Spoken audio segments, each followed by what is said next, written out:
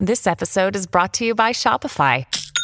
Forget the frustration of picking commerce platforms when you switch your business to Shopify, the global commerce platform that supercharges your selling wherever you sell. With Shopify, you'll harness the same intuitive features, trusted apps, and powerful analytics used by the world's leading brands. Sign up today for your $1 per month trial period at shopify.com/tech, all lowercase. That's shopify.com/tech. When you need mealtime inspiration, it's worth shopping Kroger, where you'll find over 30,000 mouth-watering choices that excite your inner foodie. And no matter what tasty choice you make, you'll enjoy our everyday low prices, plus extra ways to save, like digital coupons worth over $600 each week. You can also save up to $1 off per gallon at the pump with fuel points. More savings and more inspiring flavors make shopping Kroger worth it every time. Kroger, fresh for everyone. Fuel restrictions apply. Hi there, I'm Jason Gotts, and you're listening to Think Again, a Big Think podcast. Since 2008, Big Think has been producing short, iconic interviews with some of the brightest minds of our time. The Think Again podcast is us shaking things up. The producers surprise me and my guests with short interview clips on every conceivable subject. Space travel, xenophobia, sex. We have to discuss them. There is no escape. My guest today is Sam Harris. He's the author of numerous lucid, meticulous, engaging books on the subjects of religion, morality, and consciousness, including The End of Faith and Waking Up. His latest book, co-authored with Maajid Nawaz, is Islam and the Future of Tolerance, a Dialogue. Welcome to Think Again, Sam. Thanks, Jason. Happy to be here. I'm really happy to have you on the show. And one of the things I really admire about you as a thinker is that although you have some very strong convictions, you always seem willing to dialogue with people who disagree with you. On Tim Ferriss's podcast, you pointed out recently that debate as a format appeals to you less and less because the emphasis isn't on learning anything, but on defending what you already believe. And in your new book, Islam and the Future of Tolerance, you talk rather than debate with Maajid Nawaz, a former Muslim extremist who now works to promote tolerance for and within Islam. He believes that Islam isn't inherently incompatible with democratic and human rights values. You're not so sure. I wonder whether you learned anything from that conversation, and if so, what? Yeah, I learned a lot from Maajid, and I continue to learn from him, and he's really now a friend. It's really a great example of a conversation starting in a place where you really had no reasonable expectation that much good would come out of it, and then it became a totally pleasant and useful collaboration. So I encourage people to look at that book. I mean, the chief virtue of the book for me is that the conversation found a fundamentally new starting point. We by no means pretend to have solved all the problems of how to reform or liberalize Islam, and much less how to spread the imperative for doing that widely in the Muslim world or in the West. But it's a fundamentally new way to have the conversation about these very fraught topics of just how heartfelt religious ideas within the Muslim tradition collide with principles of free speech and open societies and pluralism and tolerance, etc. The main thing I learned from Maajid that is of immense pragmatic value is that because within Sunni Islam, which is 80% of the Muslim world, because there is no actual ecclesiastical hierarchy, there's no pope, there's really no place to stand where you can say you have the one true version that applies to all Muslims. You are left with in principle, a kind of indissoluble pluralism. There's no way around the fact that there'll be a plurality of views, some of which are just irreconcilable with others. And the only way to integrate that successfully politically is to be committed to secularism. And you should be able to sell this idea of secularism, of keeping religion out of politics and out of public policy, even to people who are religious conservatives, because it is the only way to protect them from having their views intruded upon by their neighbors. So Maajid argues that we'll move from secularism to liberalism and more obvious democratic values. And so finding that foothold for secularism was something that I think is a novel approach, and it's really an idea that has to be spread widely.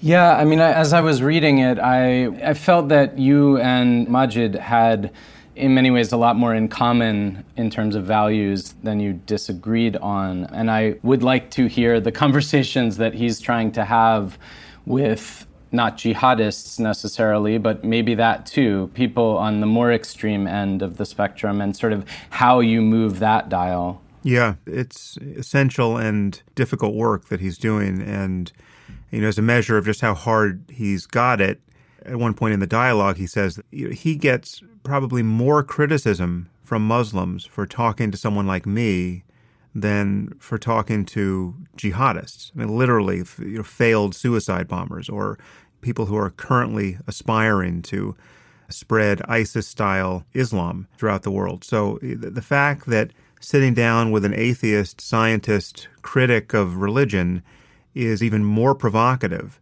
to ostensibly mainstream Muslims than speaking to jihadists or Islamists, that's a problem. And they just have to honestly bear witness to it and use it as a starting point for a fairly intrusive dialogue about first principles, ethically and politically. Your book is very much about being able to talk about things that people regularly can't talk about without shutting one another down or silencing one another, shaming one another into silence. And I was thinking about, Mary Beard, the classicist historian at Cambridge, who, she's a public figure in England, and she came on TV recently and said something pro-immigration. And the trolls across the internet came out virulently against her, sending her rape threats, sending her pictures of vagina superimposed on her face, these sorts of things. And she, rather than cowering, wrote back to hundreds of them and got in some very interesting dialogues as a result. I was thinking, in many ways, your book is about not allowing ourselves to be intimidated into silence on issues that are difficult to talk about. Yeah, and some of that is what you described there with Mary Beard is just the phenomenon of what the internet has done to the human mind. The fact that behind the veil of anonymity, people will just kind of let loose the inner maniac in a way that they never would face-to-face. To some degree, we're suffering from a paucity of face-to-face conversation, and what we're seeing play out online is analogous to road rage. People will say and do things in the privacy of their cars that they just never would if they were out among people. And, that's just a psychological experiment that we're all being subjected to at the moment. The challenge really is to have uncomfortable conversations because there's really only two choices. We have a choice between conversation and violence in every situation where the stakes are high. When you're trying to modulate another person's behavior, you can either do it with words or you can do it with force. And, if there's a third option there, human beings haven't discovered it.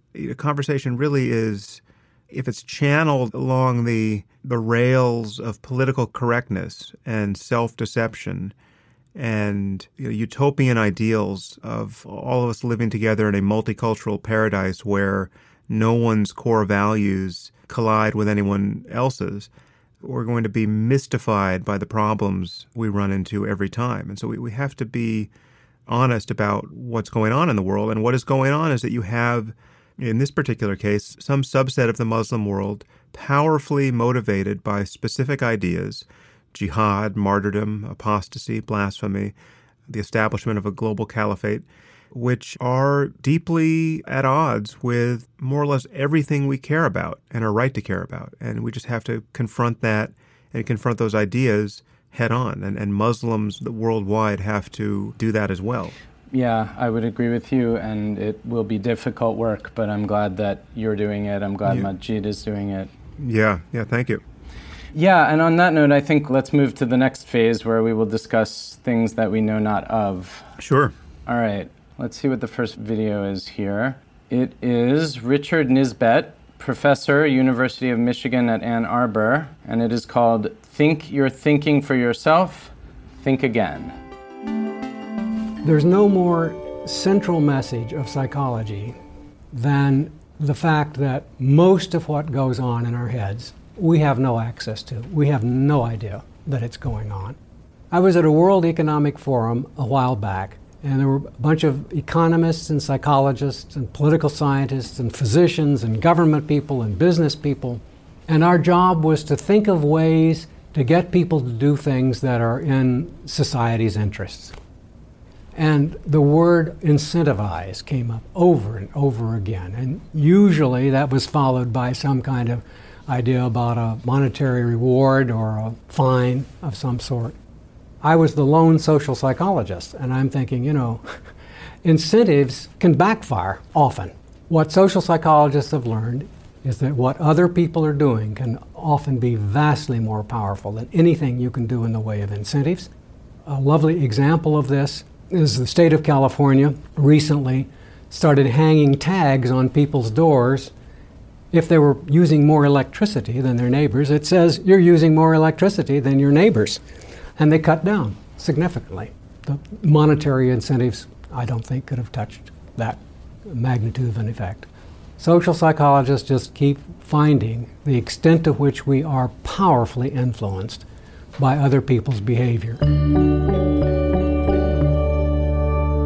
Dr. Nisbet has reminded me that I need to clarify what I just said about conversation and violence being the only two choices. I would put incentives in the category of conversation for the purposes of what we just spoke about. There's no incentive we're going to offer the Islamic State that is going to motivate them to change their worldview. We can't bribe them to do it. We can't pay them to do it in any other currency. And so this backfire effect Nisbet referenced is especially true on terrain that people deem sacred. So if this has been shown in negotiations between the Palestinians and the Israelis. If you go to one side and say, listen, would you give up this land for an apology from the Israeli government, say, well, then they're open to it. But would you give up this land in exchange for some other land or some money?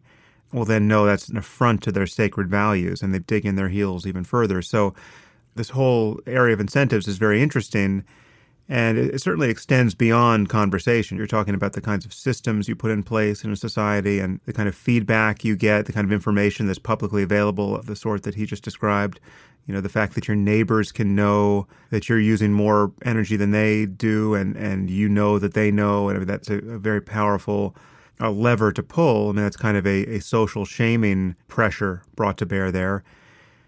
In extremis, when you're really talking about people having absolutely incompatible claims on the world and being willing to put their lives in jeopardy and their happiness in jeopardy and their resources in jeopardy to assert those claims, is either dialogue or violence that remains. And so that's again, this is fascinating territory when you're talking about jiggering kind of background incentives that people don't even realize, or even beyond incentives, conditions that people don't even realize are influencing them. So, the hot coffee versus iced tea experiment. Right. Can you sort of summarize briefly what that is, the hot coffee iced tea? Yeah, well, there's this phenomenon of what's called priming, which is environmental influence, or a sensory or perceptual influence that is affecting behavior, cognition, emotion, without your awareness and without your control. One that's very easy to establish is just like semantic priming, where if you gave someone a list of words to consider, and they all happen to be on the theme of the ocean, words like sand and waves and beach, and then you ask them to think of a brand of laundry detergent, some vast percentage of certainly Americans think of Tide in that context. Right. Whereas if you don't prime them that way, some think of Tide, but a much reduced percentage think of Tide. And when you ask the people who have been primed, why did you just think of Tide? They always have a story, and the story never is the truth, which is they were just influenced by the words they saw 10 minutes before in this other experiment that seemed to have no relationship to the current conversation you're having. So they have some story about, their wife used to use Tide before they got married, and they saw a box in the house. And it's a pure confabulation, and that's what Nisbet was referencing, that we have so little insight into the actual causes of our thoughts and actions in each moment. The greatest example of this, which is almost never remarked upon, is that we have absolutely no introspective awareness that we even have brains. Right? If you pay attention to your experience, you cannot notice that you have a brain. There's a wide range of effects that can be teased out in the lab, which all deliver the same message, which is that you often have no idea what is causing you to think and do what you do, and yet you will tell yourself, when asked, a very compelling story about why you did what you did. It's very rare for people to come up against this kind of mystery at their backs that's pushing everything forward, and to honestly acknowledge, to have actually insight into its mysteriousness, and to say, I don't know why I thought of that, which is almost always the case. I find it chilling as well, and maybe incompatible, or at least problematic, up against the idea that dialogue or reading books or encountering ideas can change people fundamentally. I mean, the idea that there are all these forces over which we have no control that shape our consciousness, shape our beliefs, in very profound ways. We don't know what they are, and they can be manipulated from the outside. Fills me with despair when I think about the idea of going and having discussions with people in order to change their minds.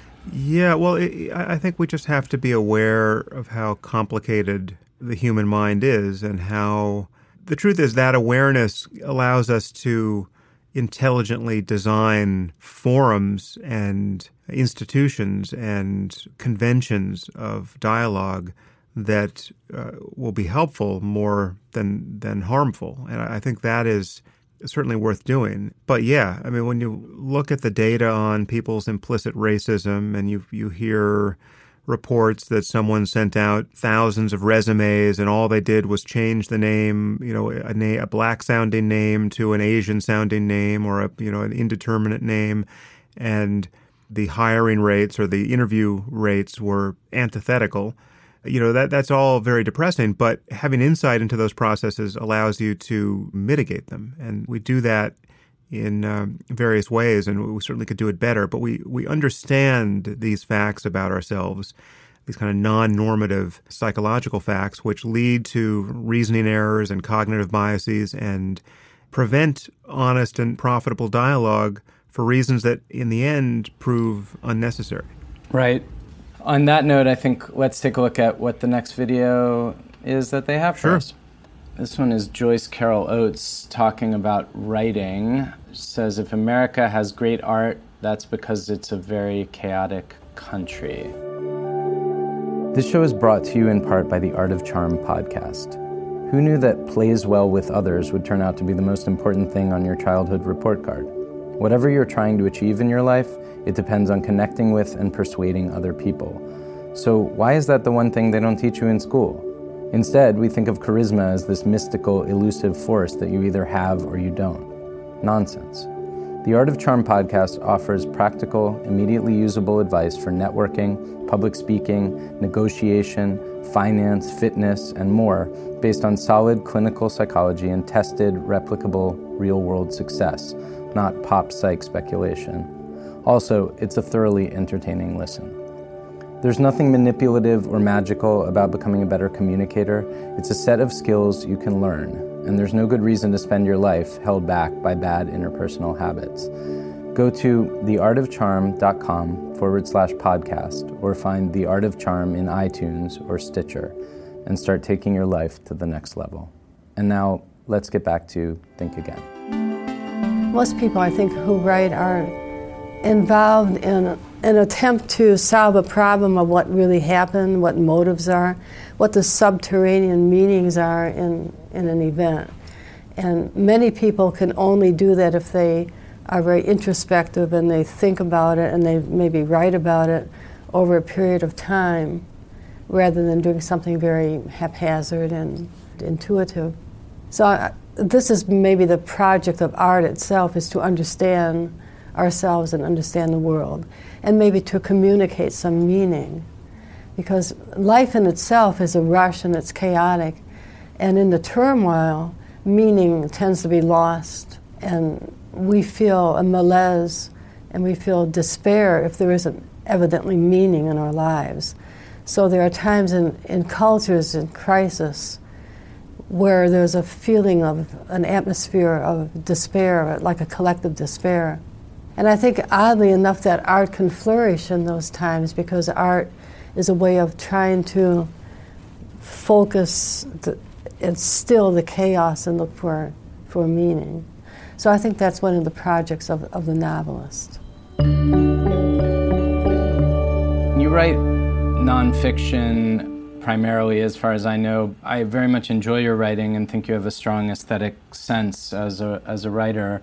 I wonder what you think about the relative effects of the kind of writing you do, which might be called philosophy, and art, on the other hand, in terms of making sense of the world, getting at meaning.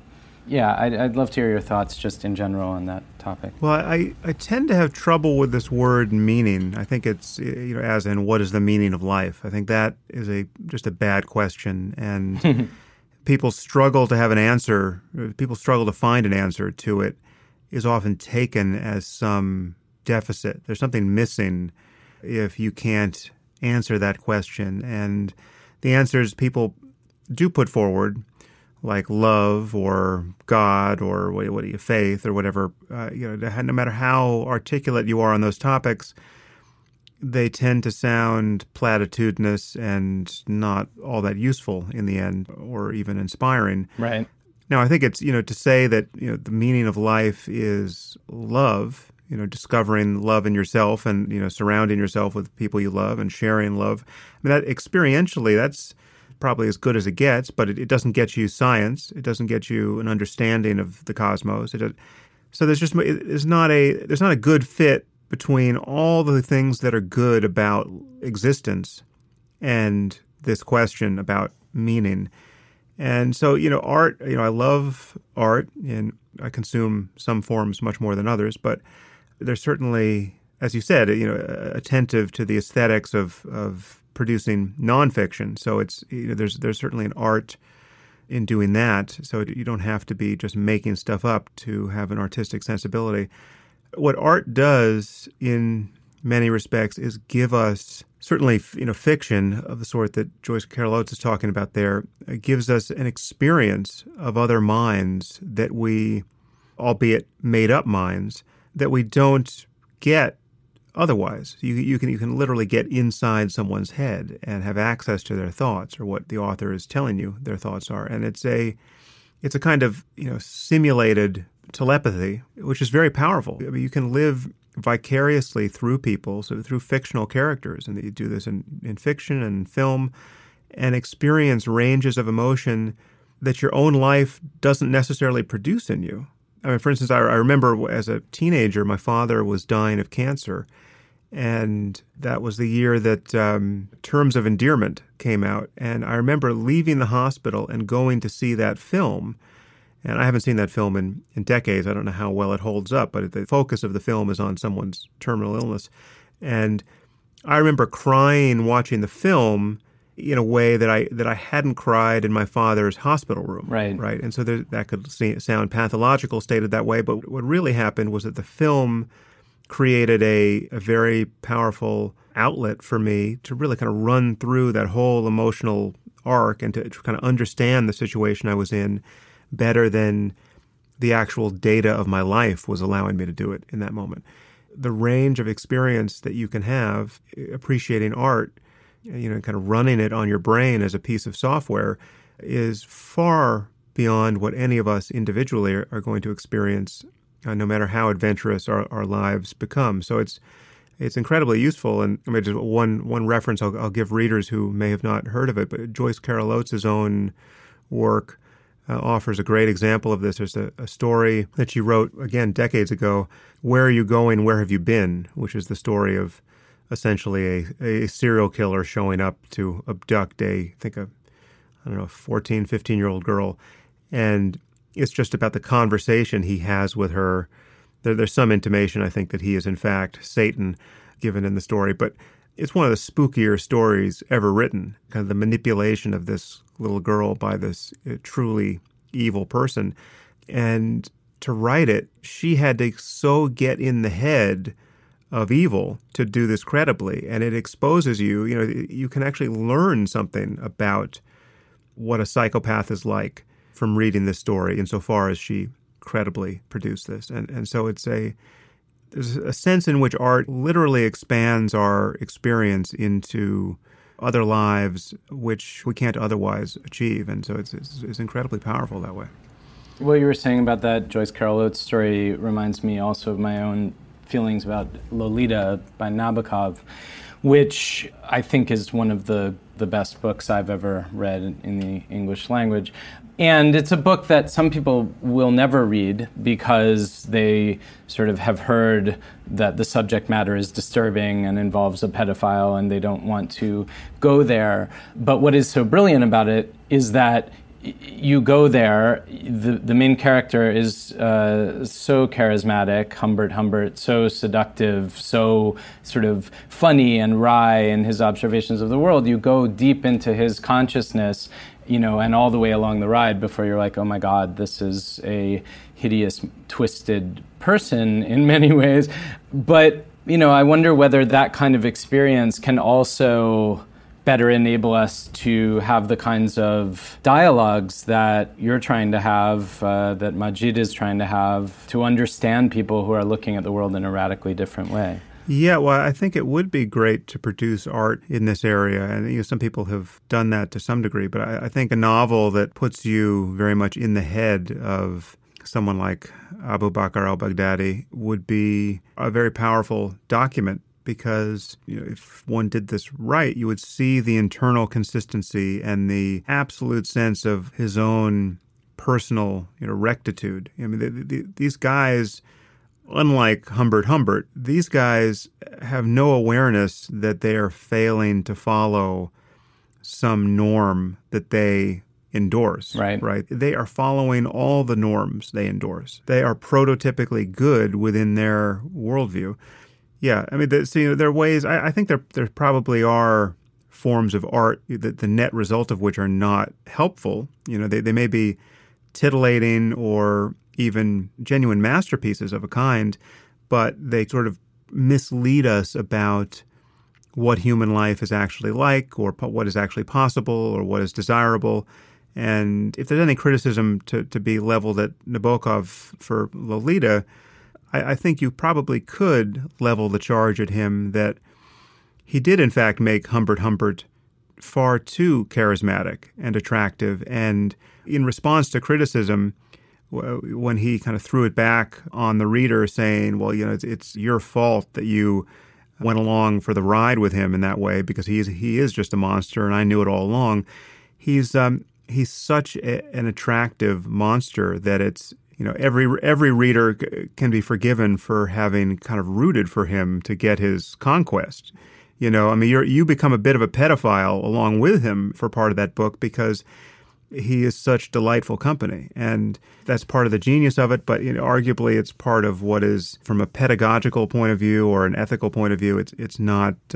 you find yourself on the wrong side from time to time, and maybe that's an insight into human nature, or maybe it's corrupting of it, or both. I don't know.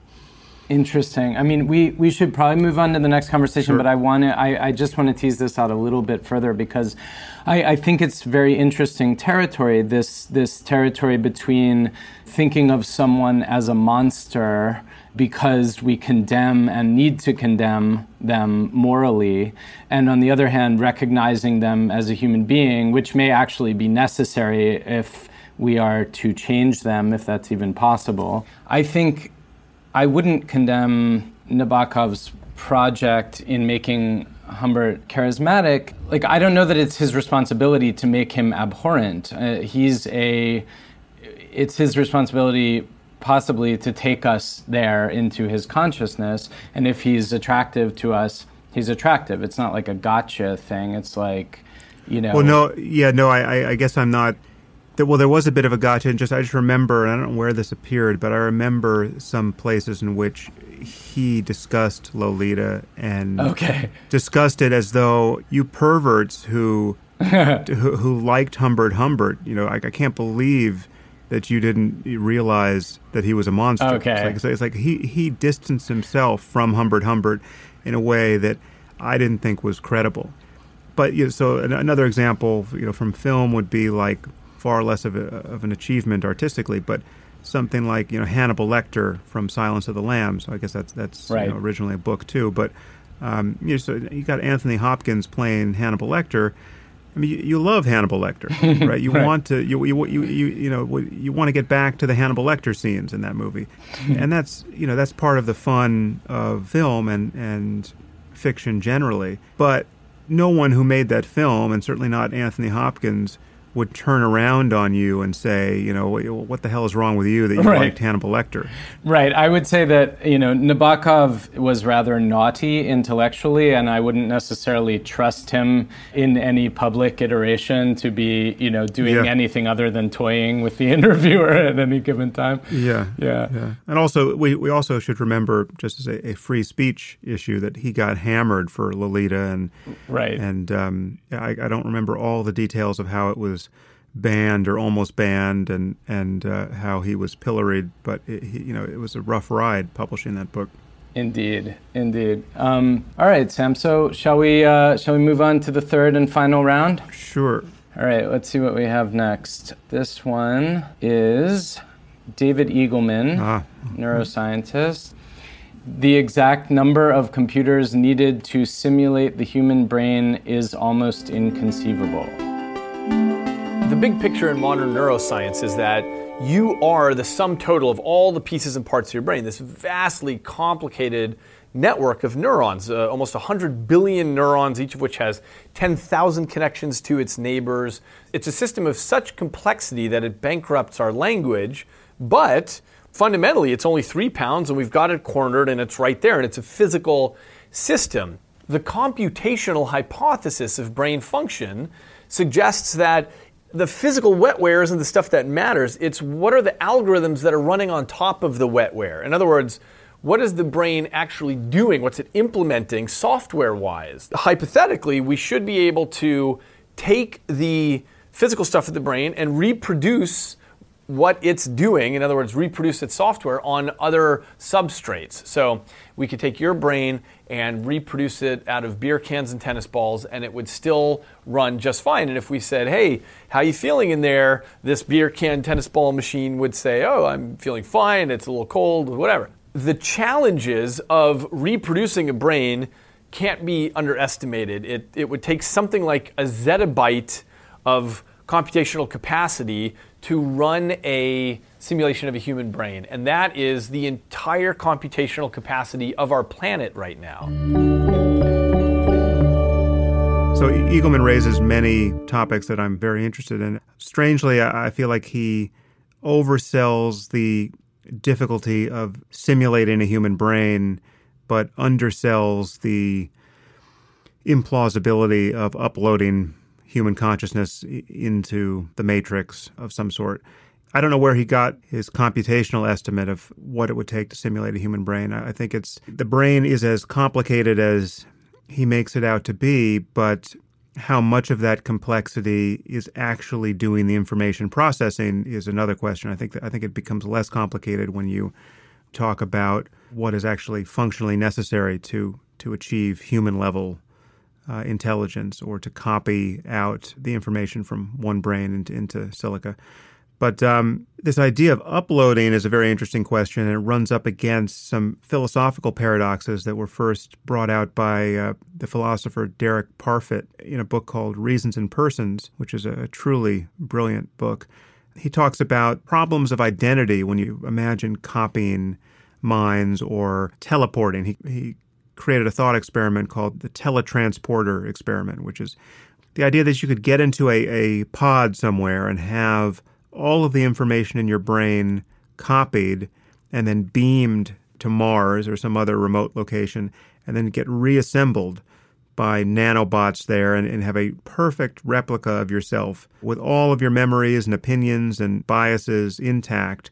And that the person stepping out of the pod on Mars would remember entering the pod on Earth and pushing the button, and there'd be a full case of psychological continuity there. And many people think, well, that would be you. And Eagleman seems to suggest that would be you. But the problem is that there are two ways you could describe this scenario. The first way is you step into the pod on Earth and you get disassembled. So you sort of get smashed to atoms, but then perfectly reassembled and then step out of the pod on Mars. Right. Well, that sort of seems to be you. But imagine they don't disassemble you before beaming your information. They just read out the information. And then you're standing in the pod on Earth and a voice comes over the speaker that says, congratulations, Mr. Gotts, you've been successfully copied. Now we're going to smash you to atoms. We don't need your Earth body anymore. Right. That's just going to seem like an ordinary murder, right? You're still going to be the guy in the pod saying, wait a minute, I'm still here. So this question of identity is an interesting one. And certainly in the case of duplicating minds, I think all you're doing is duplicating minds. You're not actually moving a mind from one place to another. So if I copied out the contents of your brain and uploaded it into the matrix, you would still be sitting there now being assured that you're going to live on in the matrix and enjoy immortality, and that will be no comfort at all to you, really. How we would upload is a bit of a conundrum. I mean, obviously it matters to us, like who we are, the idea of our own identity. We want to know which one is the real us. But I mean, in this context, isn't that just kind of a language confusion or something? I mean, like, who's to say what is the real us at that point? You've got these two things. Let's say the consciousness and the body on Mars were absolutely identical. The original you would protest that indeed it was the original you, but does that actually have meaning at that point? Well, I think it does at that point. It arguably has less meaning if the original you got destroyed and now we're just in the presence of the copy. And again, the copy would need to have psychological continuity with you. So it doesn't have physical continuity because it's new atoms, but organized exactly the way your old atoms were. And we could also do the experiment slightly differently, where we just replace your neurons one by one with new neurons or new or artificial neurons that function in the same way. So, you let's say you get a brain injury or you start suffering some disease process, and the doctors come in and say, you're in luck. We can fix all this. We're going to give you new, totally functioning neurons that replace your old neurons, and they function in exactly the same way. So your memories are intact, and here now we're replacing them one by one, and you feel the same, and you have the same capacities. You still know how to play the piano, and you're no better and you're no worse. And you could go through the full replacement with everything intact and perhaps no interruption in your consciousness, right? No sense of, now I'm my copy on Mars, and this pushes our intuitions in another way. This really does seem like, well, that's still going to be me, right? That there's psychological continuity. There's a gradual swapping of atoms. And so my identity seems to be intact in a way that it doesn't if you just tell me that I've been perfectly copied on Mars and now you're going to destroy me. It's hard to resolve intuitively. I think identity is a kind of fishy concept. And it's, from my point of view, this connects with other work I've done in my book, Waking Up and Free Will. And it's, the self as we feel it to be is an illusion. I mean, it's an illusion that doesn't make. There's two sides from which you can see that it's an illusion. It's an illusion neurologically. It doesn't make any sense neurologically to think that there's a center to consciousness and like a thinker of thoughts and a this feeling that we call I. That's like a rider on the horse of consciousness, just carried through from one moment to the next without any changes. That doesn't make sense because there's no place where the brain would be doing that. But it also doesn't make sense because you can actually lose this experience yourself. You can disconfirm it through practices of like meditation, or it can just happen to you, while you're playing sports, or you can, take various psychedelics. I mean, the sense of I can be easily eroded, if only temporarily. But you can certainly experience consciousness shorn of this feeling of being a self. But there still is the fact that consciousness in your case is only experiencing a certain domain of facts. And if one of those facts is you are now standing in a pod being told you've been copied, that's not the same sphere of consciousness as your copy on Mars who just remembers pushing the button on Earth, and now he's arrived in Mars, and now he's beginning to have a different life than yours. I mean, the issue for me is primacy. Like, at that point, on what grounds would you establish that the one on Earth is more you, just simply because it also knows that it's been told that there's a copy? Like, that it seems to me like it's not. Well, it's more you in the sense that it's the only one still in the pod, and it's not. You could almost ask the same question with anyone else. I mean, how are you more you than I am you right now? Because what we do, we just have consciousness, right? There's just consciousness and its contents,